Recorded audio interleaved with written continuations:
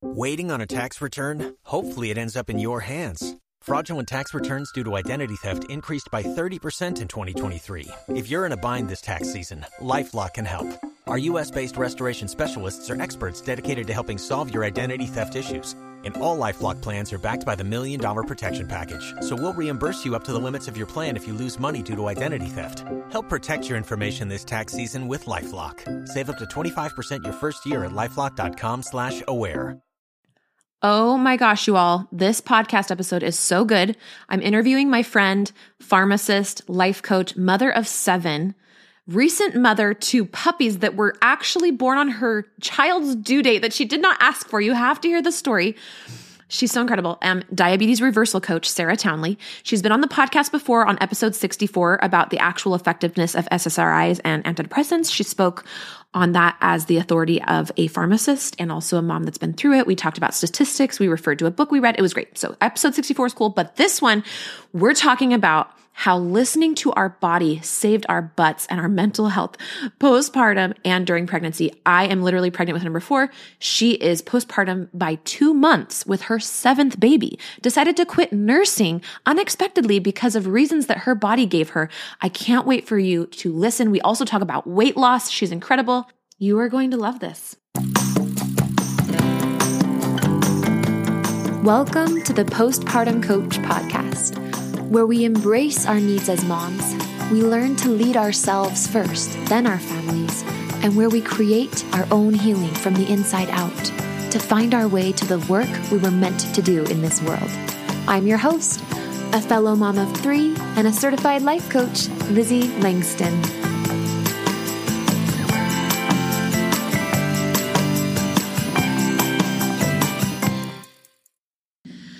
All right, everybody. Welcome back to the podcast. It's Lizzie. I am just happy. If you can't tell, I'm just a little stoked because I have a really good friend and fellow coach and past client. And I'm so excited to share with you guys her. Her name is Sarah Townley. And she's been on this podcast before in episode 64. We talked about the real actual effectiveness of antidepressants postpartum because Sarah is a pharmacist. So I'm going to let her introduce herself. She's also a mother of 7 children. She helps people heal and reverse type 2 diabetes.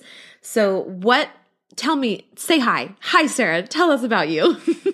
Hey, Lizzie. Hey, all y'all. I'm so glad to be sharing some time with you on this podcast. Lizzie's a very good friend of mine, and I'm honored to know her. She's amazing at what she does, and she was very instrumental for me in my journey as a coach and as a mom while I was pregnant. So I'm pumped to be here and talking about whatever it is Lizzie wants to visit about, because I can visit about anything. I know you can. I have some ideas.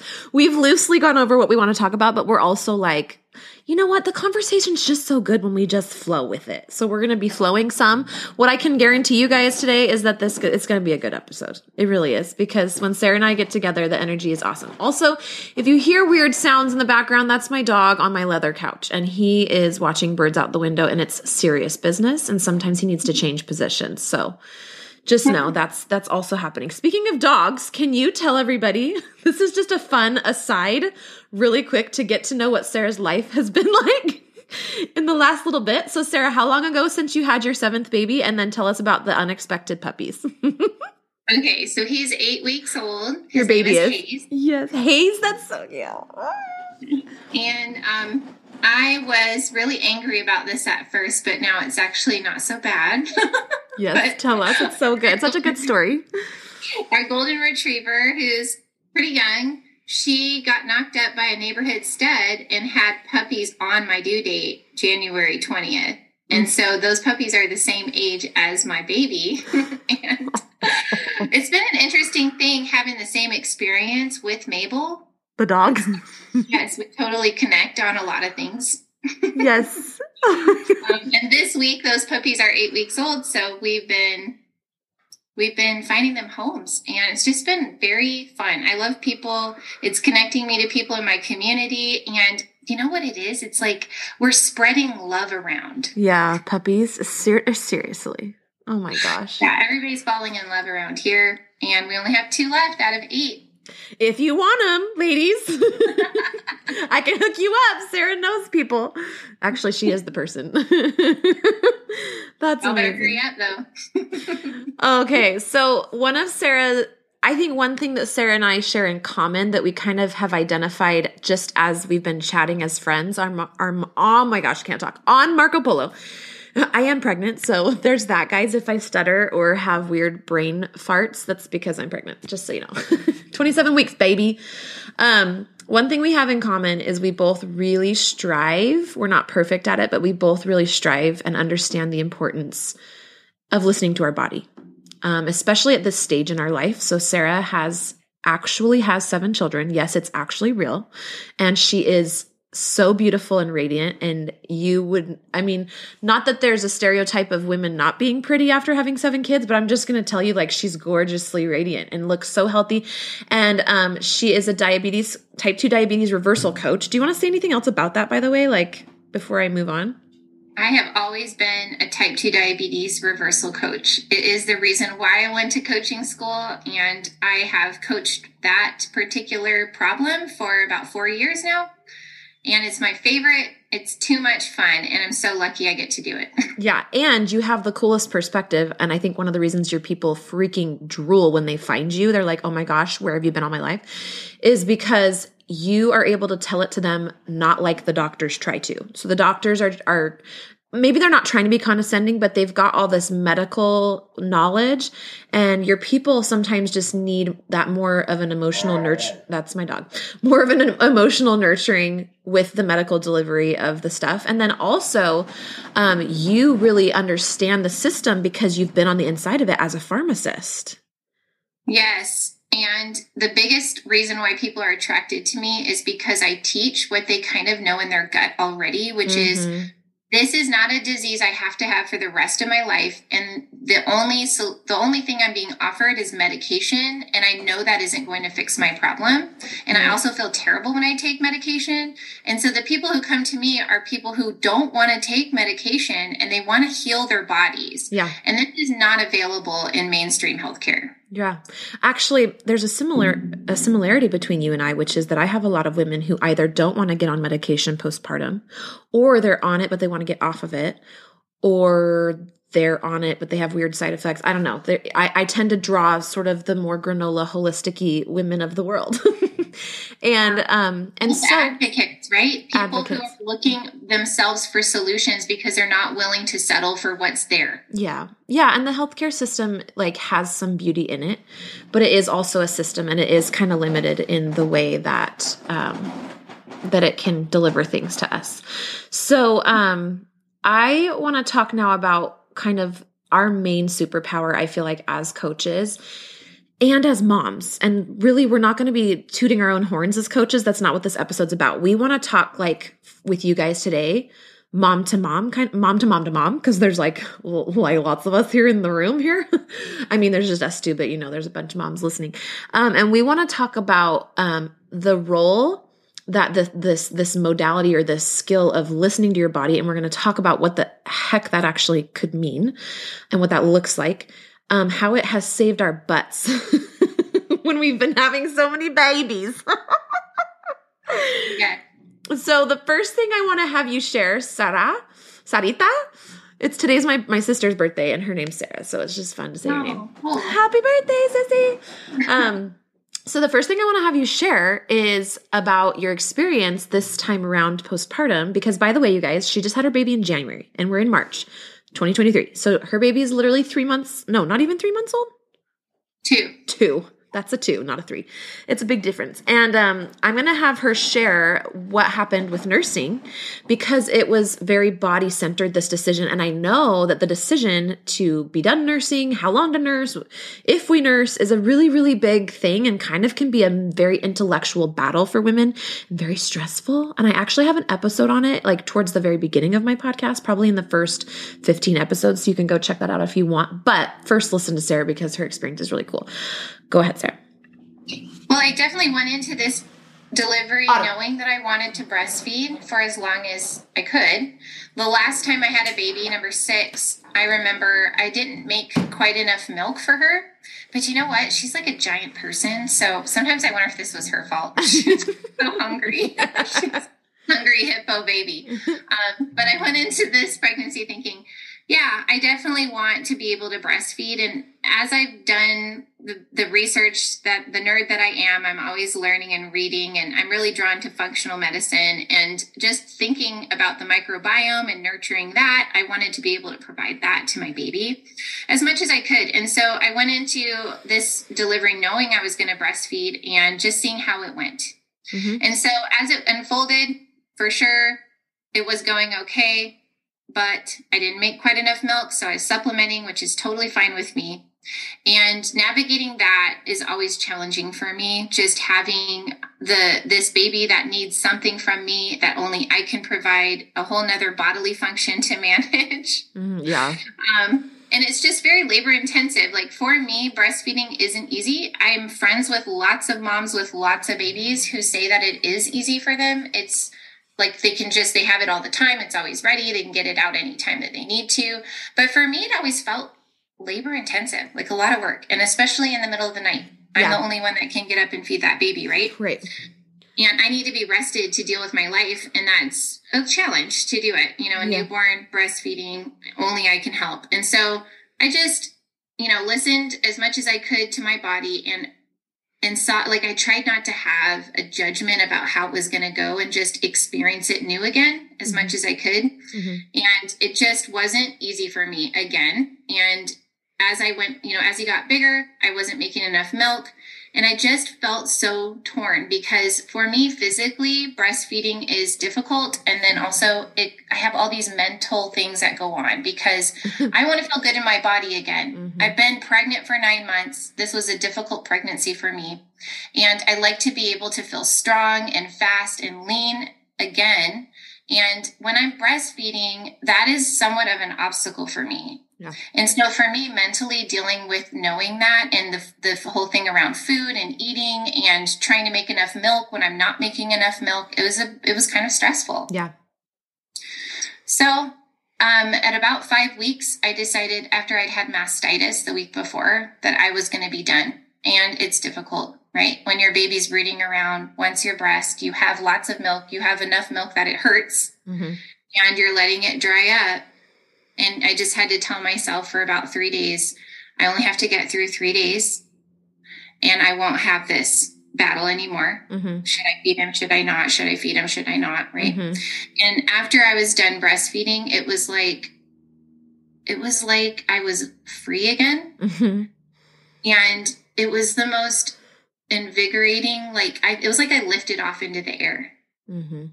Yeah, I noticed a difference in you because we've been talking a lot on Marco Polo, and like just your bounce was back, like your complexion was back to where it normally is.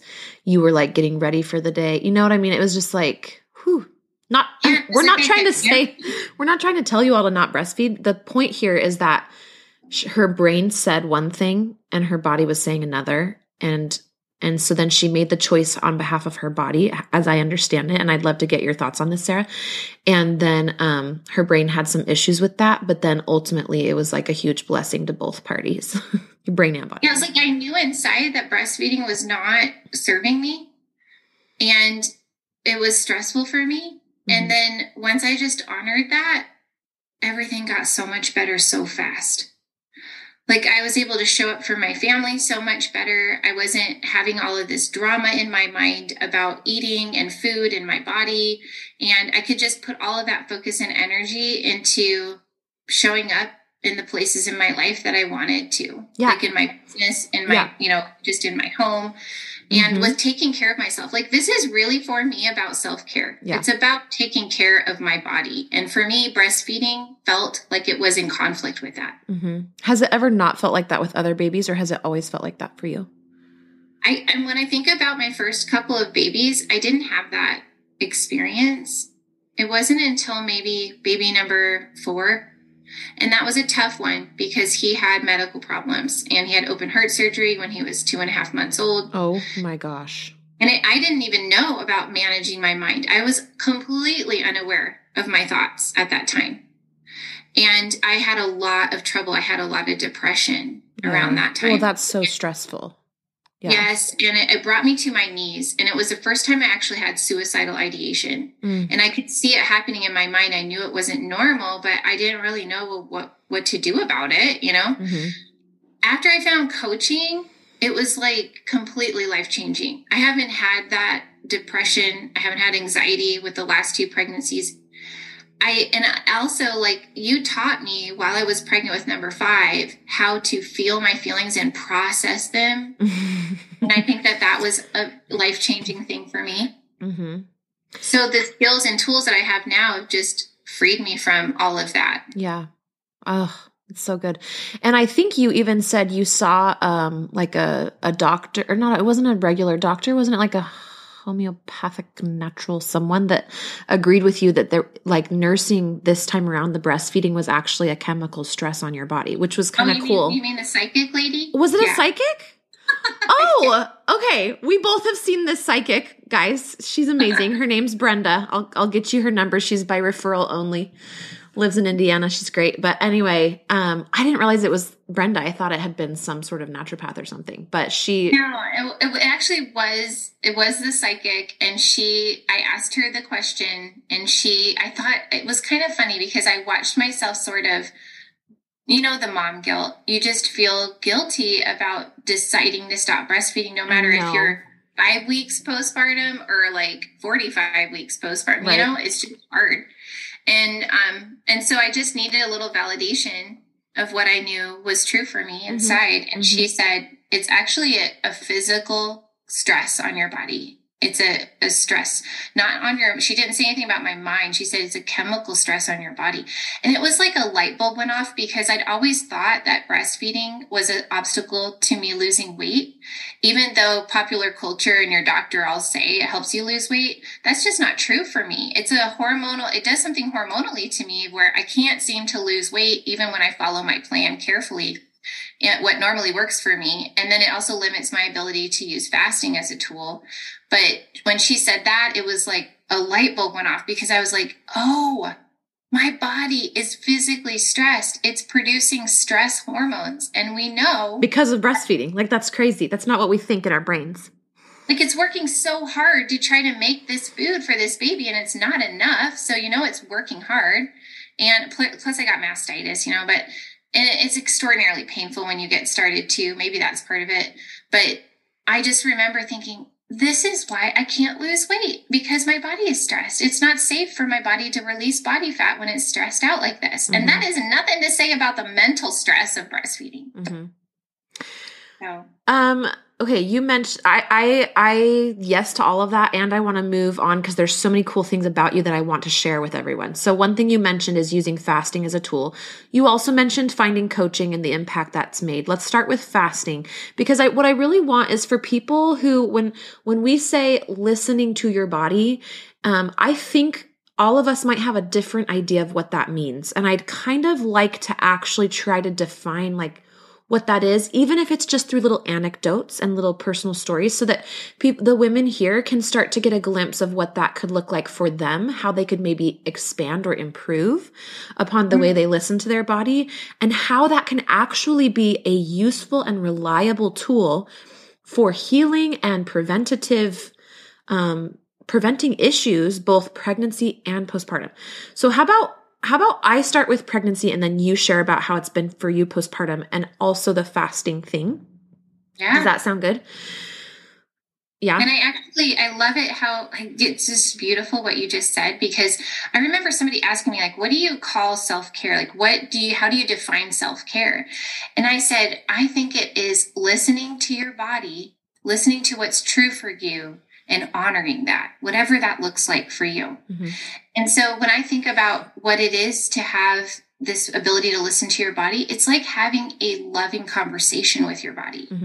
Yeah. It's about respecting and being on the same side as your body. And being willing to slow down or advocate or ask for a second opinion. Like, It's honoring your intuition. So thank you. I'm going to dive in from there and talk a little bit about my philosophy on that. And then I'm going to turn it over to you. I'm really excited about this. And this is honestly, this topic is what brought us both together for this episode because we both feel really passionate about it. And I want to address in this, so don't let me forget, Sarah, I want to touch on processing emotions because that changed your life. It changed the trajectory of your business when I was your business coach and your postpartum coach. Because when she hired me, she got pregnant like not that long after. So we were coaching on business, but then she was like pregnant. So it was perfect, right? That was so funny. So, divine intervention, no divine doubt. Intervention. It's totally true. It's totally true. And I had just barely declared myself as the postpartum coach after kind of hiding away from that life calling for like 9 months because I was scared of some doctor, like some white jacket doctor. That's literally the thing in my head was like, some white jacketed male doctor is going to come find me and he's going to tell me that I can't tell people that their intuition can heal them. Like he's going to tell me that I can't tell people that there are other options besides medication. And it was just like, I was so afraid. And then I was afraid of haters too, which I got a little bit, but only when I was afraid of them. When I cleared my fear of them, I stopped getting little DMs by people. And it only happened maybe twice. Wow. It's so funny. Anyway, that's my aside. But, okay, so I teach women postpartum and listen, Sarah has told me that I'm kind of good at listening to my body. I'm going to receive that, Sarah. Thank you. Yes. In fact, no, you have to share what you said about this is just for funsies, you guys, and it's also relevant, but when I was your coach and I would stop talking and I would be like, hold on, let me check in with my body. Or what would I say? I don't even know what I said. You would just stop. I would watch you like it was like something got your attention, kind of like when a fly flies in front of your face, and you just suddenly notice this thing that isn't part of our conversation, and you would just get very contemplative and quiet. And it was because you noticed an emotion was coming up in your body. Mm-hmm. And you wanted to listen to it. You wanted to find out what it was telling you. Mm-hmm. And that took you getting super present within. Mm-hmm. And it was disrupted our conversation. It wasn't like a bad thing. I just got my attention because I'd never really seen anybody doing that before. Mm-hmm. So I think there's 3 categories of how my body speaks to me. And I want to just share these for those who it might be helpful for. What I teach my people is the language of the body is sensation.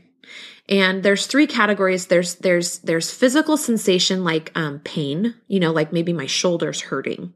I actually believe that's communication from your body. I don't believe that means we need to go take Tylenol necessarily. Not that I'm against painkillers, but I get really curious about the root of pain. So sometimes my lower back will hurt and I'm like, okay, I just know that when my low back hurts, I feel under supported. It's a thing for me, whether it's financially, like I'm feeling lack and scarcity around money, or I'm feeling overwhelmed by usually my children. Spread the word. The JCPenney Friends and Family Sale is back. And this week, we're passing the savings on to you. Use your extra 30% off coupon to prep your home and style your family for Easter. That's extra savings on top of our great low prices. Plus, share your coupon with everyone you know and love. It's always better when we save together. JCPenney. Make everybody count. Offer valid 3/11 through 3/17. Exclusions apply. See store or jcp.com for details. You've worked hard for what you have. Your money, your assets, your 401k, and home. Isn't it all worth protecting? Nearly 1 in 4 consumers have been a victim of identity theft. LifeLock Ultimate Plus helps protect your finances with up to $3 million in reimbursement. LifeLock alerts you to identity threats you might miss. And if your identity is stolen, your dedicated U.S.-based restoration specialist will work to fix it. Let LifeLock help protect what you've worked so hard for. Save 25% off your first year on LifeLock Ultimate Plus at LifeLock.com/aware. Terms apply. So that's the first category is physical sensation. Then you've got the emotional sensation. And when I say sensation, I'm literally just talking about vibrations in your body that are created from, I don't know how. Do I need to know how? No, I don't. But like we have the physical vibrational sensations that we call feelings, and every feeling is a different vibration and creates a unique sensation, I guess you could say. So we've got shame, sadness, fear, anxiety, whatever it is, there's those. And then I have what I'm going to call my spiritual sensations. and I've never actually said all this before. It's literally just coming to me in real time as we're talking. This is what I love about Sarah. She always brings out the genius in Lizzie.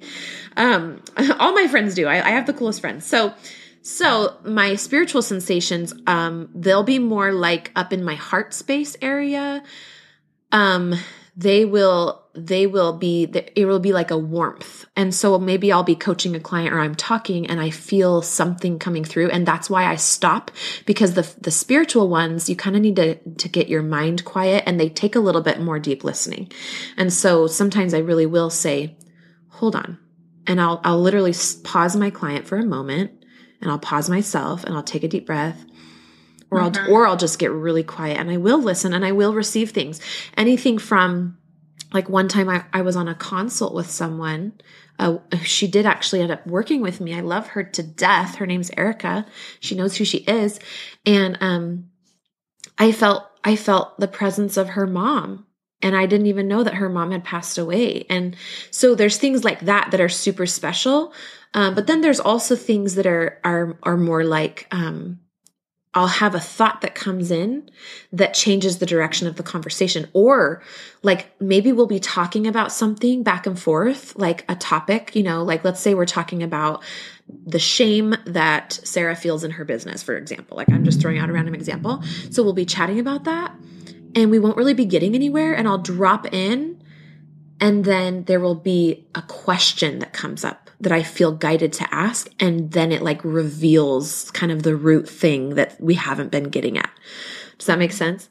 Yep. So that's kind of how I listen to my body. Like now I used mostly coaching session examples, but let me move now to pregnancy. And I can't really speak for postpartum, because the last time I was postpartum was before I really had a deep connection with my body. But because that was my last depressive episode, was when I had after my third baby, and that was the last baby I had. And then I found coaching and birthed my business. So that's why there's been such a big break between my youngest is 5 and this baby will be born when he's almost 6. But with this pregnancy with baby number 4, the most interesting, loudest thing my body has sent me repeatedly is anger. And it's new for me. And I've done some work between last pregnancy and this one on my relationship with anger, because I was kind of not allowed to be angry much growing up. It was very discouraged and kind of like put that away, like especially for a girl, no. So as I've rekindled that relationship, I've realized anger is never actually directed at anyone. It feels like it is, but it's always just your inner mama bear protecting your inner needs. It is your inner mama bear protecting you. It is telling you this isn't okay. It is letting you know what you believe and what you stand for. And it's so healthy, you guys. It's so healthy. I know we like, especially as like little Mormon girls, I don't know, like real Christian conservative people, I just feel like there's this ban on anger. Like, nope, we got to be a good girl. We got to be happy. We got to keep that stuff under wraps, hide it from everyone. And my anger in this pregnancy has come out a couple times, and I've had chats with my husband. And at first he's been like, I feel like you're attacking me. And I'm like, okay, hold on. I don't want to attack you. That's not what I want. The anger is here to say that there's this need that's not being met in a way that's going to work for me with the type of support that I want and need in my pregnancy, and especially looking forward to postpartum. So one way that my body's been talking to me a lot is anger. Yeah. Mm-hmm. And I've even heard anger to like be described as a sin. Yeah, that's a no. Anger and impatience, like asking forgiveness for anger and impatience. Yeah.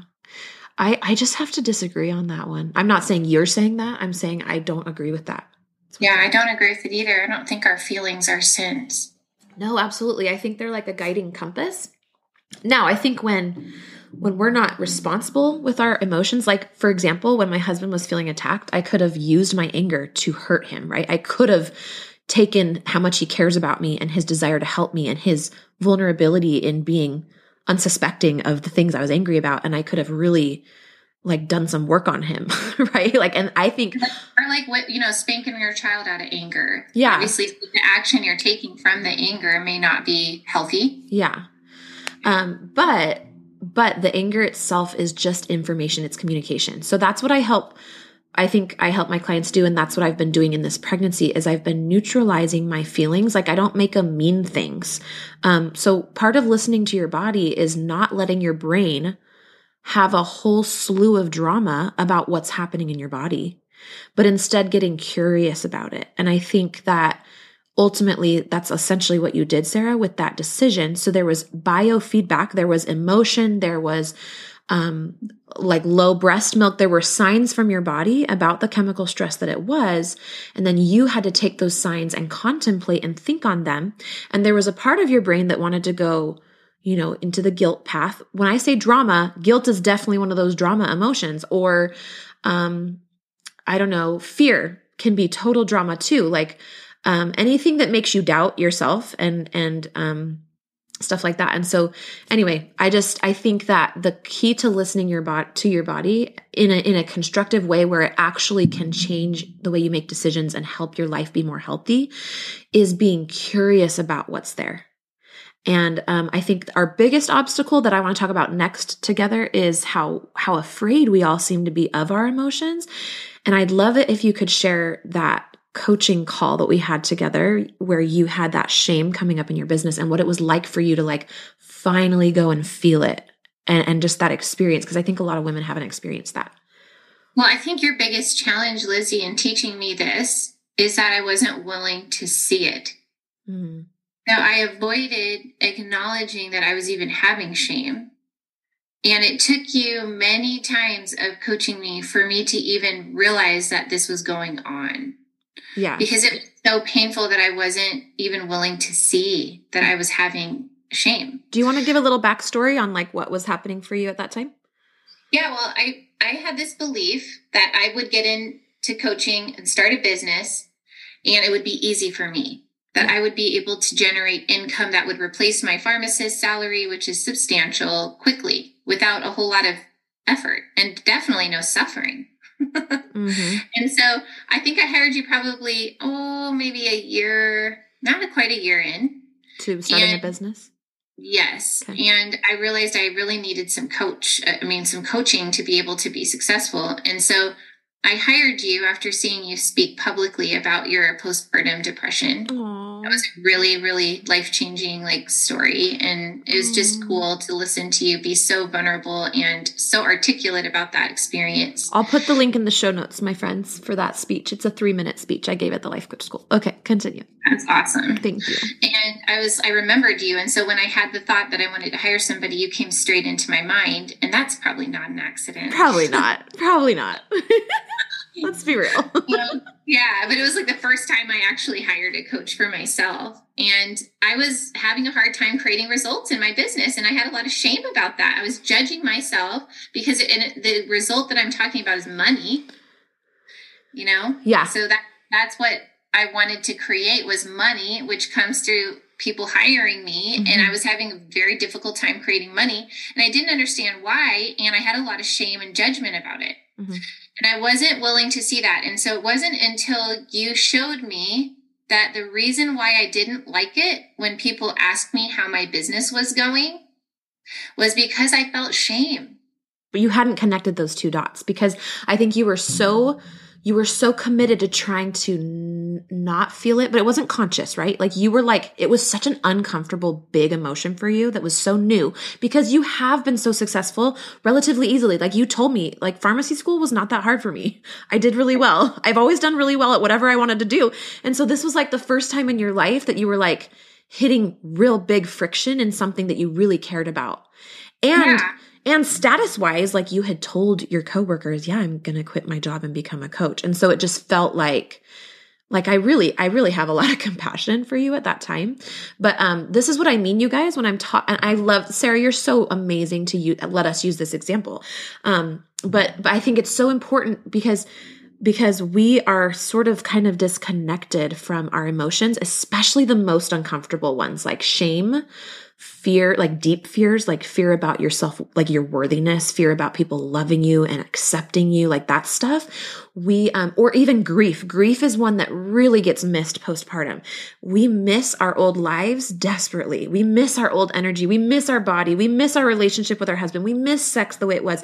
We miss all that, but we don't feel like we can complain or express that because we feel like we're supposed to be grateful. We're supposed to be like happy that we have this baby. Especially if you had infertility, you're like 10 times more hard on yourself about this. So yeah, you were so busy trying to fix the problem so that you wouldn't have to feel the shame, that you didn't even know the shame was there. But as soon as I was able to help you connect those dots, what happened?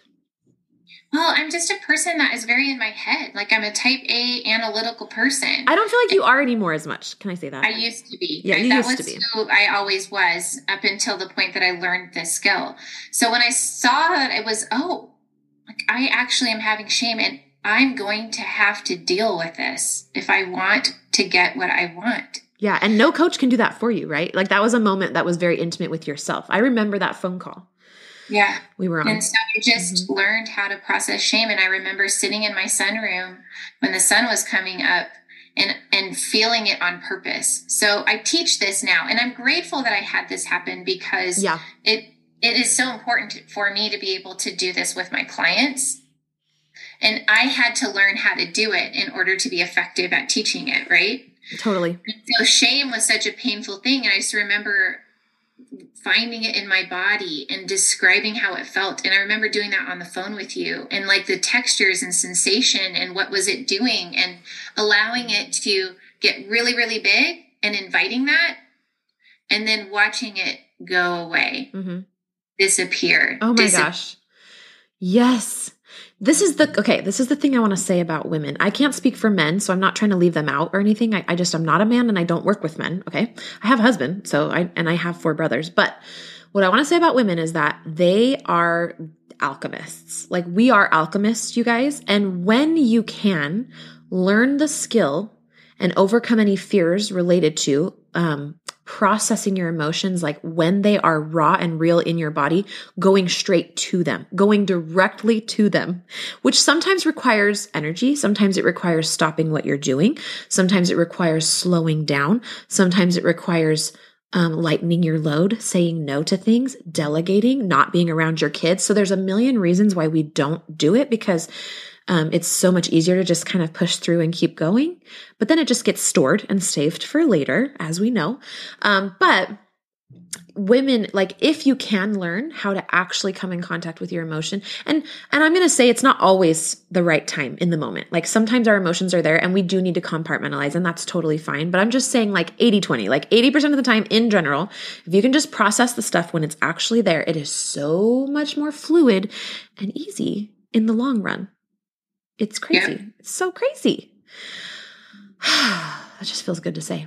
Okay, you know what's going through my head? I'm sitting here looking at your office and I'm seeing your fat storage written on your board behind you. And I'm like, let's talk about the fasting thing. I kind of want to switch gears here because Sarah is this incredible intermittent faster. And sometimes it's not so intermittent. Sometimes it's like a lot of fasting. And she loves it and she's good at it. And she successfully teaches people how to lose weight all the time, right? Her diabetes clients. And I know because I see the statistics on the episodes on this podcast, I know weight loss is a very high interest topic for the women that are listening. So what does processing your emotions have to do with losing weight? Oh man, that's a big topic. I know. I will start with just like I teach my clients first how to listen to their bodies as the ultimate authority on what is and is not good for their body. Can you just like say that 10 times fast or slow or just explain what you mean? Because that's so powerful. I just want to amen that so hard right now. Well, like as a pregnant lady, we get told all the time how we're supposed to eat.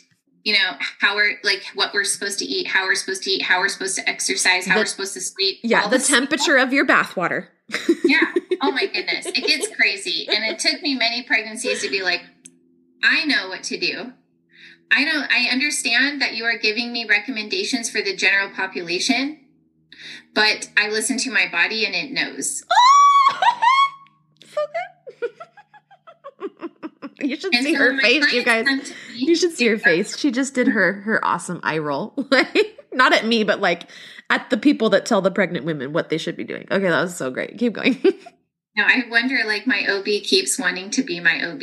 I don't understand, because I am the most combative patient. You're like, why do you still let me be your patient?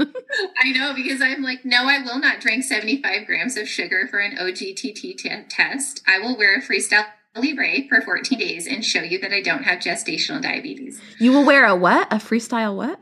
Libre, which is a CGM, a continuous glucose monitor. It tests your blood sugar and tracks it and trends it for like continuously. Oh, I thought you had to prick your finger to get that info.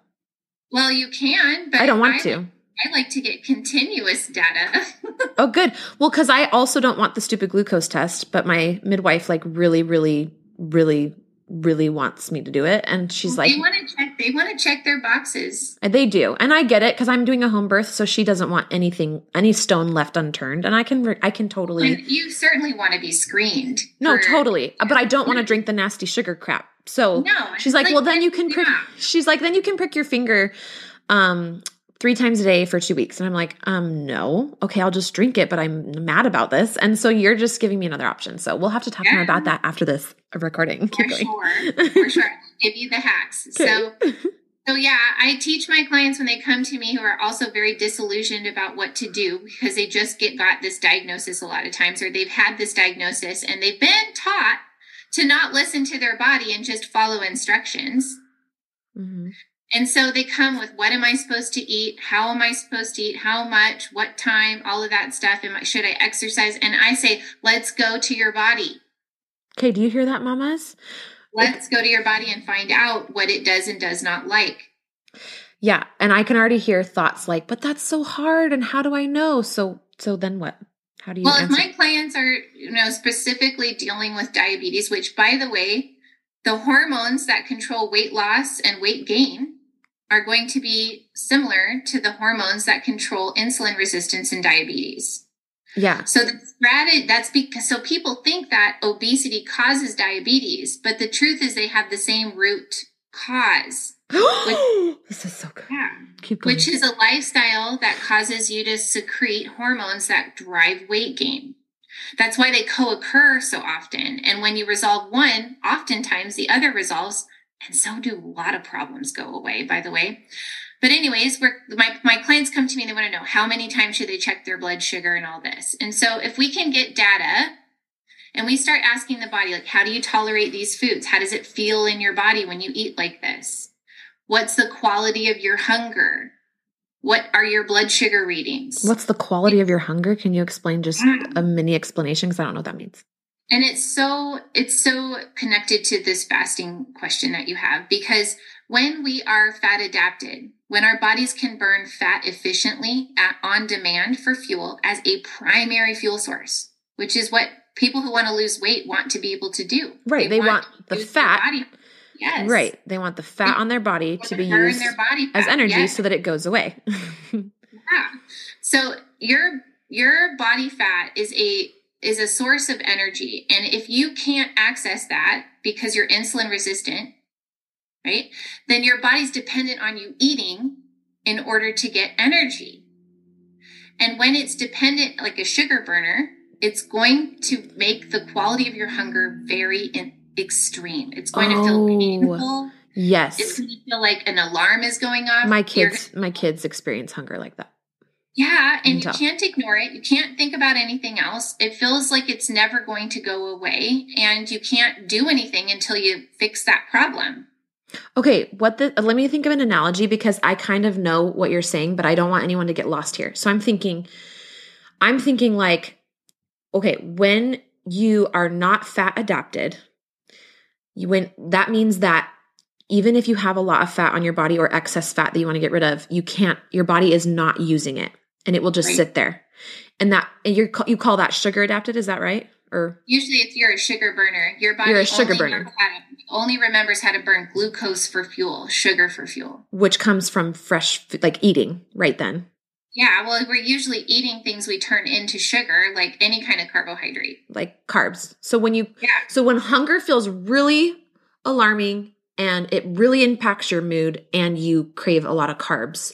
You're probably sugar adapted, right? Yes. I'm just like going through this so nobody gets lost, like I said, versus I have been fat adapted before. I don't know what I am right now because I'm pregnant. So I'm just trying to like make sure I eat enough. But when I was losing baby weight after baby number 3, didn't know Sarah yet, but I was using a life coach and I was using getting rid of baby weight. And I did lose like almost 50 pounds in a few months. It was awesome. And I did it the right way where I trained my body. I got off of certain foods so that my body would have to essentially go into my deep freezer of fat stores on my body and use that stuff. So it's kind of like when we buy food storage, but then we never use it. Because we're always, it's like we keep buying some food storage, but then we're always just buying produce and stuff at the store and we never use our food storage. It's not bad. It's just one way of doing it versus people who they buy the food storage and then like maybe one day they're like, oh, I have a lot of food storage. I'm not going to go to the store until some of this food storage is legit gone. Like that's what we have to train our bodies to do. So how do you do that? Well, you've got to stop eating the things that are generating these giant spikes in blood sugar and driving insulin resistance, where your insulin, the hormone that causes you to store fat, is going to follow your blood sugar. So when you're eating things that spike your blood sugar, like flour and sugar, anything that has those things in it, then when you're doing that, you're asking your body to be perpetually in fat storage mode. Okay. So I'm going to say that again because I want to make sure, again, I don't want anyone to be like, this is too complicated, but I know you all want to understand this because I know you really care about taking care of your bodies and weight loss. So basically insulin is the hormone that when insulin is high, that also means your blood sugar is high. Yeah. They go together. Yes, and whenever, what? Yes. The insulin will follow your blood sugar. Yeah. And whenever, and the blood sugar and insulin get high based on the foods you eat. So if you're eating, flour and sugar are the most spiking foods. And other foods can spike it too, but not like an exorbitant amount. But those ones will just like fireworks go off. Your insulin skyrockets, which tells your body store fat, store fat, store fat. Use this incoming food as stuff on my thighs and on my hips and in my butt, like my cellulite. Like that's what it becomes. Everybody in your crew identifies as either Big Mac Burger, McNuggets, or McCrispy Sandwich. But you're the Filet-O-Fish Sandwich all day. That crispy fish, that savory tartar sauce, that melty cheese, that pillowy bun. Yeah, you get it. Every time. And if you love the Filet-O-Fish, right now you can catch 2 of the classics you love for just $6. Limited time only. Price and participation may vary. Cannot be combined with any other offer. Single item at regular price. Ba-da-ba-ba-ba. You've worked hard for what you have. Your money, your assets, your 401k, and home. Isn't it all worth protecting? Nearly 1 in 4 consumers have been a victim of identity theft.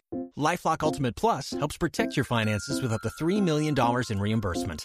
LifeLock alerts you to identity threats you might miss. And if your identity is stolen, your dedicated U.S.-based restoration specialist will work to fix it. Let LifeLock help protect what you've worked so hard for. Save 25% off your first year on LifeLock Ultimate Plus at LifeLock.com/aware. Terms apply.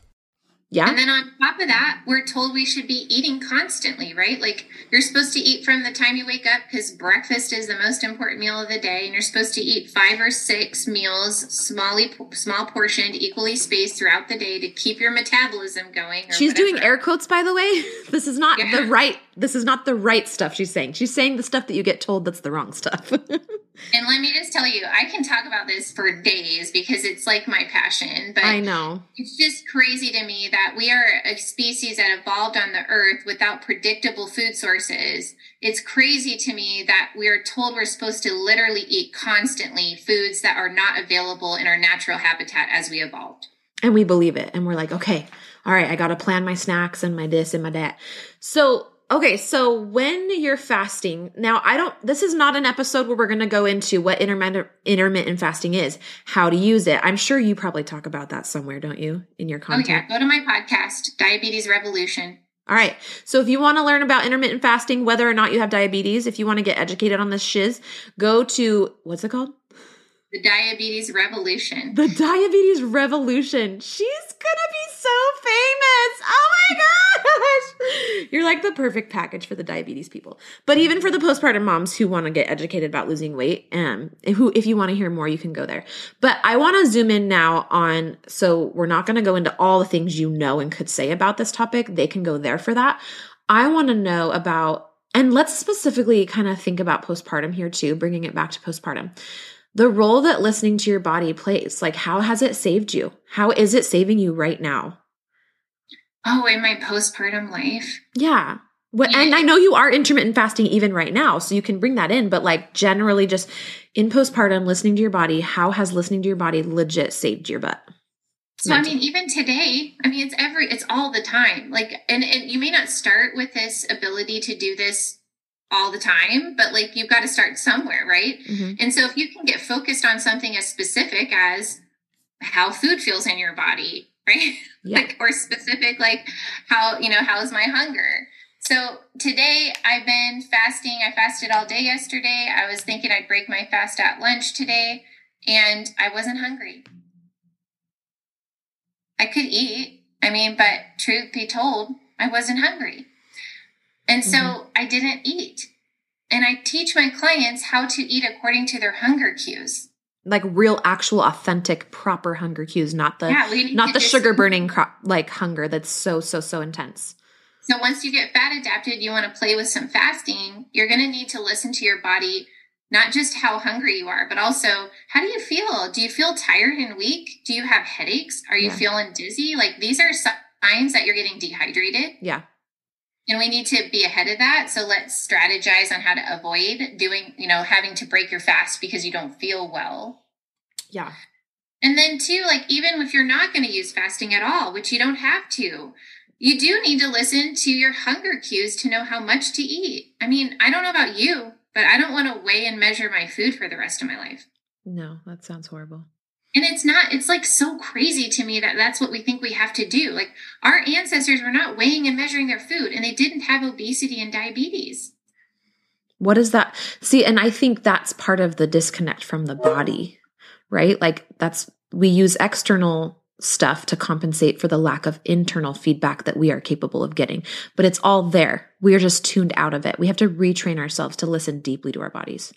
And we've been conditioned to think that we don't know, that somebody else knows what our body needs in order to be healthy and to be lean and to have energy. So we're always being sold and marketed things like fitness programs, supplements, medications, diets, like that we got to try this gimmick or that diet.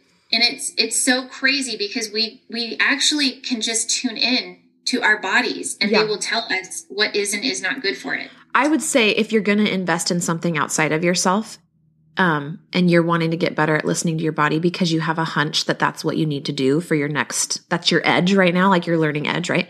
With your health and whatever is, invest in a coach that can help you learn to listen to your body. Don't invest in a program that's going to give you a solution that's outside of your body, and then once you learn how to listen to your body, if you want to go do a program, but you can take your intuition and your biofeedback with you. You're not going to be going through this hamster wheel of somebody else's process and kind of skipping over the ways that your body doesn't feel good to you. It's like when my husband goes to the gym, maybe he has a regimen of a workout he's doing. And I'm always like, but don't forget to listen to your body because, maybe this dude on the internet says it's great, but your body might not like it. It's your body. So that's so important. And I agree. I mean, that's how I figured out what kind of exercise to do while I was pregnant. Mm-hmm. I mean, if I went to my OB, she would tell me, eat when I'm not hungry. And don't exercise in a way that my body actually enjoys. Yeah. So just for curiosity, how did you like to exercise while pregnant? How did your body like to exercise? All I did was the same kinds of exercise I would normally do, but I would listen to my body and just modify. So I'm obviously not going to be doing abs when I'm 6 months pregnant, the way that video is going to tell me to do it. So I just modify. Maybe I don't do that part. Yeah. When I'm squatting and my belly's in the way, I'm going to modify. If something hurts, I modify.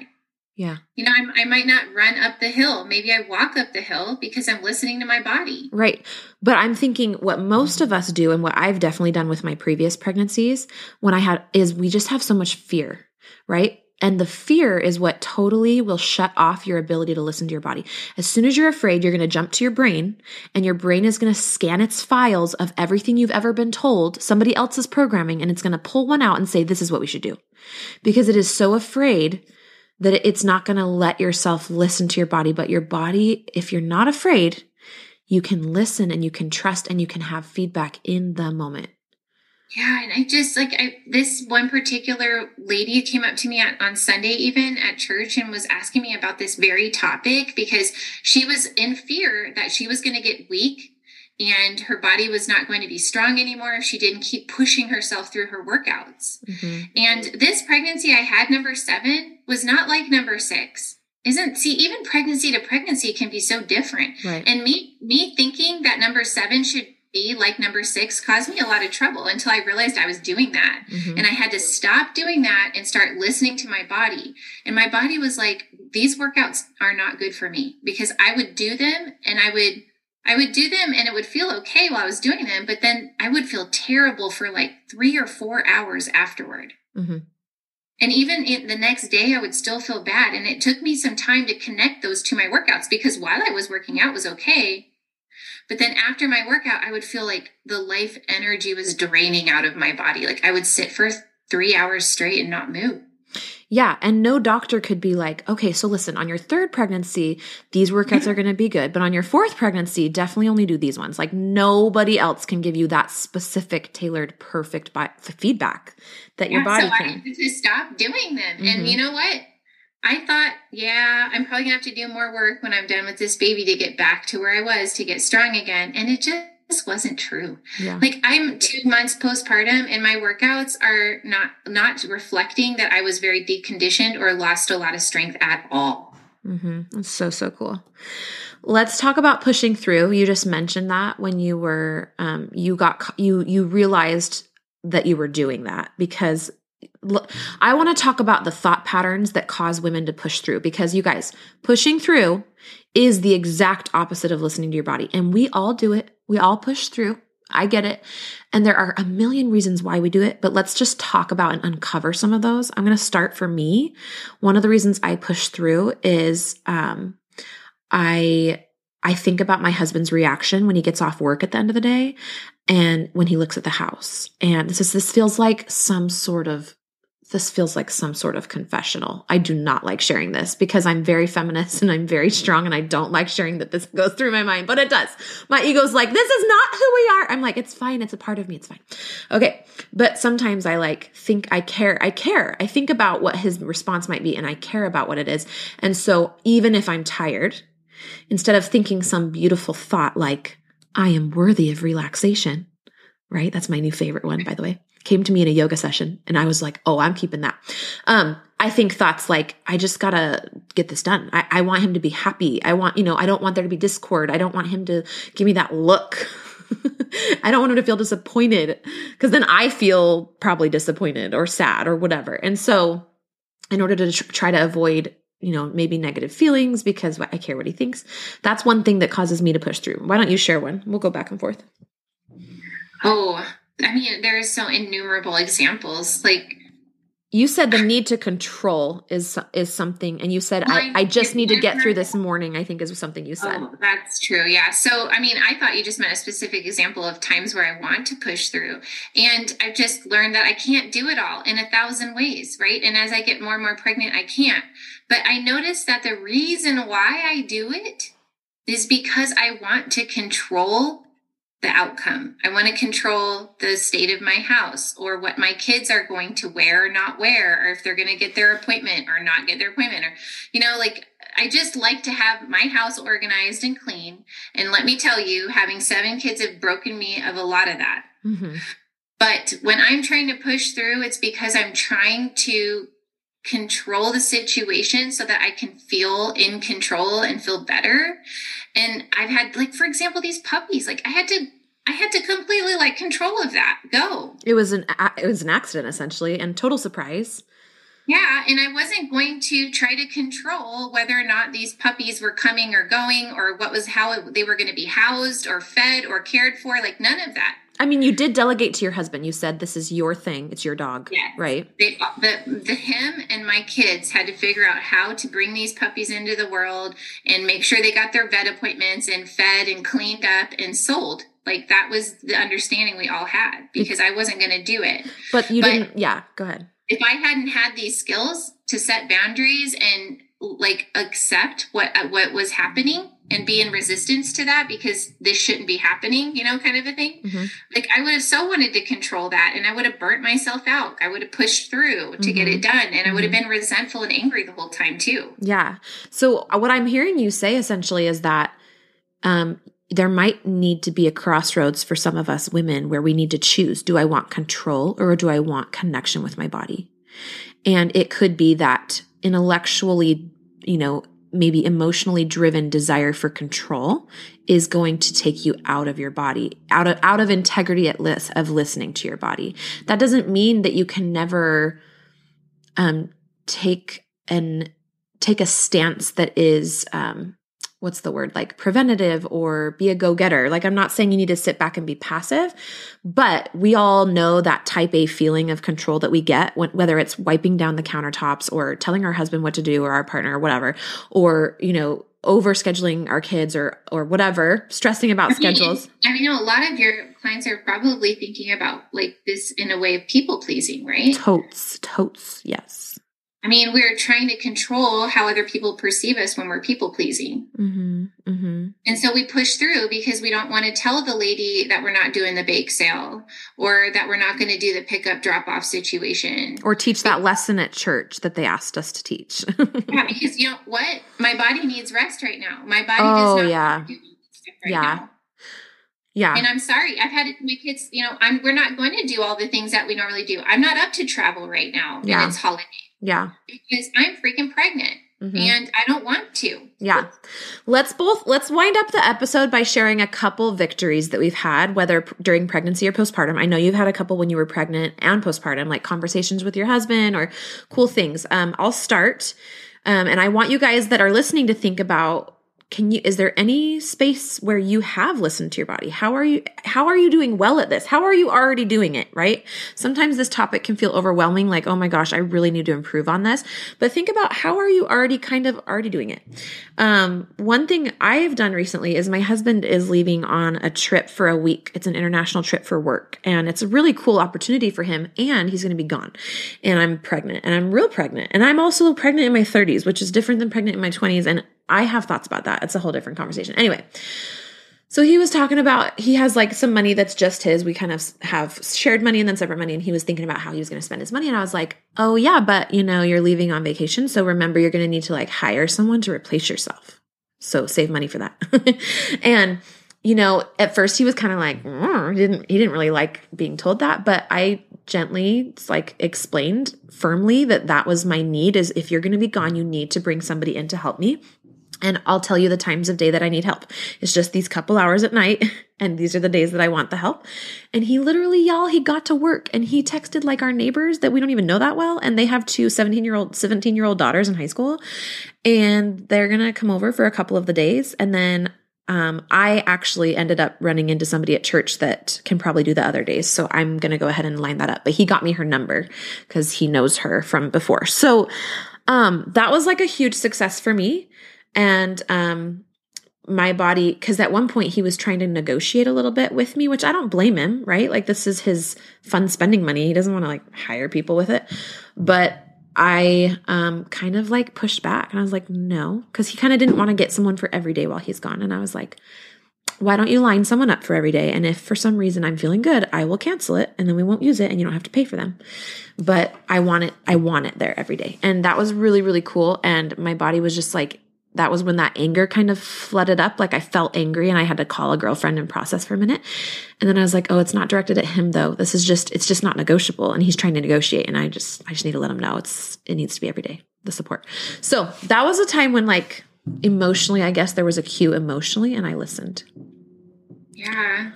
The first thing that comes to mind, I shared some things already about listening to my body that really helped me get through this pregnancy without creating more suffering on top of the pure misery that pregnancy can be. Can we just say how real, like we were talking about in the pre-interview to this, we were like, we just need to talk about how shitty pregnancy can be, how hard it is, how uncomfortable it is. I so want to validate that for all you ladies out there who didn't love your pregnancy and don't love being pregnant. Like, it is hard. It is hard work. Mm-hmm. And I sometimes think about myself. I tell myself, like, you are such a badass, like that you are doing this again. It is so hard. Mm-hmm. So for sure, we feel you. Yeah, we feel you. We both raised our hands in solidarity. I was sharing with Lizzie this earlier, but I really needed some compassion because it was so hard this time. From your husband or from yourself or what? I needed it from my husband. I mean, of course, my friends are very good sources of that. Yeah. But I remember even being like 7 months pregnant or 8 months pregnant in a hot tub. Ooh, right? I did that. You little rebel. With my friends and crying about how I felt so disconnected from my husband at times during my pregnancy because I really needed some compassion and he just did not know how to provide it. Mm-hmm. And in fact, he got scared of me. And so he was afraid, he was kind of like he was trying to hunker down in a storm and hoping it would pass over, like 9 months of pregnancy. And then, oh, here comes postpartum. Yeah. Yeah. But yeah, I really needed some compassion from him, and it got pretty bad postpartum. Like, I had a really hard delivery, and then I had a gallbladder attack, and it's always hard with a newborn anyway, with sleep deprivation and all of the pain that comes in my body when I'm sleep deprived, but also like the nipples just on fire and then the mastitis. Like, I had a rough time. Are you going to get him? I needed him to show me compassion, and he did not know how to do it. So I had to tell him. I had to teach him. I had to tell him, listen, this is something that I need right now, and I'm falling apart. I'm at my weakest, and I'm super vulnerable, and I really need to know that you're here to hold me, that you are concerned for me, that you love me, and that you want to help me feel better. Mm-hmm. Yeah. And that was more of like a feeling thing, right? It wasn't necessarily a physical thing that I needed from him. It was like a feeling thing. I needed to feel held. I needed to feel protected. I needed to feel secure and safe. And I wasn't getting that from him. And so I had to tell him that and teach him that. And he was more than willing. He just didn't know. Yeah. They just don't know, do they, sometimes? That should be our next podcast episode. What your husband doesn't know that you really wish he did and hoped he did and thinks he does, but he don't. Yeah. He don't know it. I'm like, I can't believe I'm actually saying this to you, but I need you to show me concern. Yeah. Which I'm sure he wanted to, but he's so used to you being strong, and there's that we change so deeply, and they aren't changing in the same ways we are. We're like going into a cave. So yeah, sometimes we have to be like, here's how you navigate me in the cave, dude. I know, because I really, for him, like, he probably doesn't ever think of me as weak and needy or vulnerable or falling apart. Like, none of that. That's not who I am to him. But in those times, like, that is who I was. I needed him to be strong when I was weak. Yeah. The masculine, by the way, everyone, and this we're wrapping up. The masculine is constant and the feminine is cyclical and changing. So, the masculine is so consistent, and then the feminine comes in, and we all have masculine and feminine in us. But I think sometimes we have to educate our masculine partner about the feminine. And in order for us to educate them and get their help in the ways we need it, we need to know what we're going through and how the feminine works. So, I'm the postpartum coach if you need help with that postpartum pregnancy as well. And Sarah, an amazing diabetes coach, and honestly, just a mentor. She's got 7 children. So if you ever just want to kind of talk with her, how can they reach you? Oh, you can find me easily on my website, sarahtownley.com. Okay. We'll put it in the show notes. I'm also on Facebook. I'm the type 2 diabetes coach on Instagram. So we can share all those links out. And I'm out here to support you mamas. Like, I love being able to do that. That is such gratifying work to do in the world is just to bring that connection to the people who need it. Like we need connection, like we need air, right? We do. And we've been not having enough of it. We're all under oxygenated connection wise. Especially if you're pregnant and feeling tired or postpartum. So definitely reach out, you guys. I have a brand new Facebook community. I'm going to put the link as well in the show notes. It's for those who listen to this podcast who want to take a step closer to me and a step closer to the other listeners and really feel that sense of community that's totally here. It's just that these episodes are just me to you. I want my community to be more interactive and you guys to me, right? So that will be, Sarah's cheering for me. That will be in the show notes of this as well. And it's a Facebook group and I have a special little freebie over there if you join us that is cool. So we love you all. And Sarah Townley, pharmacist, mother of 7, super Wonder Woman, postpartum and 2 months postpartum. What else could I say about you? Diabetes coach, saving the world, reversing type 2 diabetes from the inside out, saving lives. Welcome to the podcast. Thanks for being here. You're so welcome. I love you. I love you so much. Okay, I'm going to end our recording now. Bye, everyone. Hey, Lizzie here. I've helped dozens of postpartum moms just like you to manage their postpartum anxiety and deconstruct their postpartum depression. It's really easy for me. So if you're ready to feel better, I know the way. Let's chat on the phone. Set up a time by going to LizzieLangston.com/consult. It's pretty simple, and I will be calling you soon.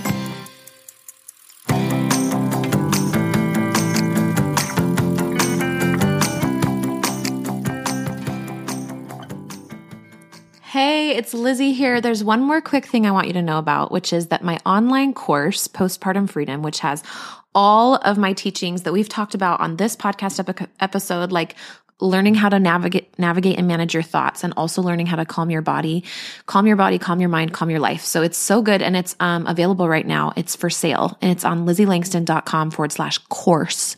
So I just wanted you to know that Postpartum Freedom can be yours and it's cheaper than I've ever had it. And so you can go get it if you want to work with me, but you don't want to pay as much, or you don't, maybe can't put in the time right now for private coaching, weekly sessions. I also have remote Voxer only coaching as an option. But I would say start with the course and go from there. So again, it's LizzieLangston.com/course. I'll stick all of the links that we need to from this episode today in the show notes. We'll talk to you next week. Bye-bye. Waiting on a tax return? Hopefully it ends up in your hands. Fraudulent tax returns due to identity theft increased by 30% in 2023. If you're in a bind this tax season, LifeLock can help. Our U.S.-based restoration specialists are experts dedicated to helping solve your identity theft issues. And all LifeLock plans are backed by the $1 Million Protection Package. So we'll reimburse you up to the limits of your plan if you lose money due to identity theft. Help protect your information this tax season with LifeLock. Save up to 25% your first year at LifeLock.com/aware.